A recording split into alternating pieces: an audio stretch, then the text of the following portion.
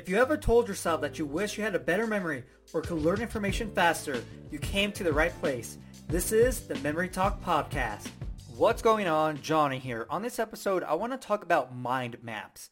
Now, if you don't know what a mind map is, a mind map is kind of like what you did for writing an essay.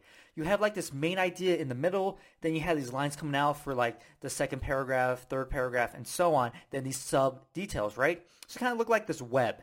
So a mind map is pretty much the exact same thing, except now you have color and some pictures, okay?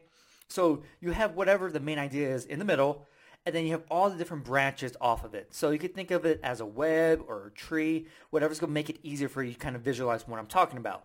But here's the thing, okay?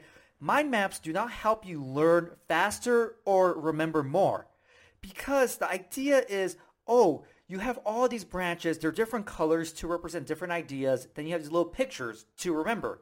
And so what you do is you spend all this time trying to create these mind maps instead of actually learning and reviewing the information.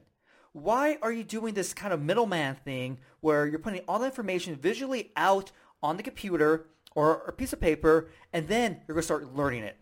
And even if you did do that and you forgot something, then you have to go back to the mind map to look it up. So it doesn't even make any sense. All it really is I would say, a very, very poor training wheel, okay? Because you're still spending all this time to create it. And that's the problem, okay?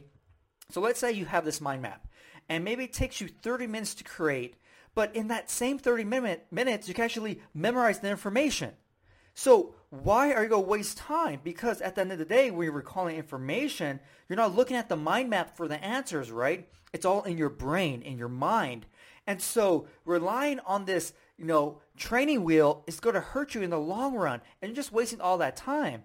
Yes, I understand the concept. It's colorful. You have these pictures, so naturally it should be a little bit easier to remember.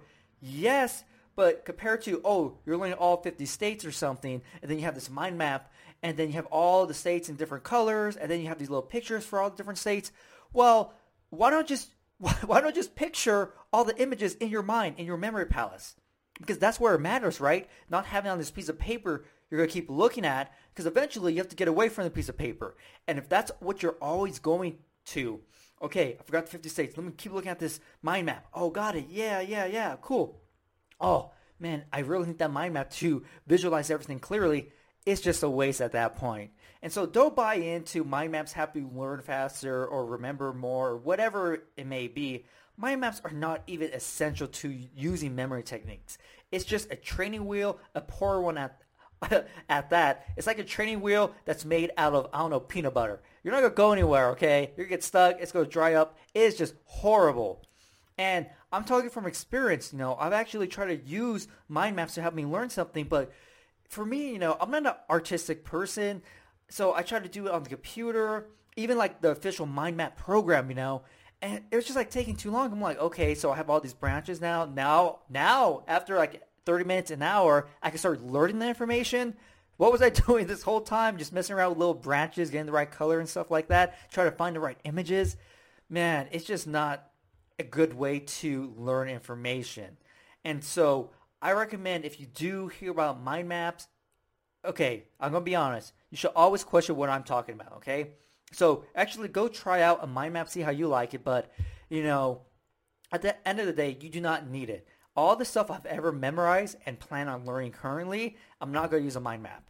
I might write things down, have an Excel sheet, just to keep everything in order, but it's nothing fancy like a mind map, because I don't need the pictures or any of that, because that's all in my mind. It's way faster to picture an image in my mind than to try to make it on the computer or find it. And so don't fall for mind maps are essential to helping you learn, or are these like magical things like if you do them, all of a sudden everything's going to be a million times easier to learn. That's not the case, but that's what people push mind maps as. Like, it's this amazing thing that you need to learn faster. That if you're using memory techniques and mind maps, oh my God, you're at this new magical level, God memory level, okay? But that's not the case at all.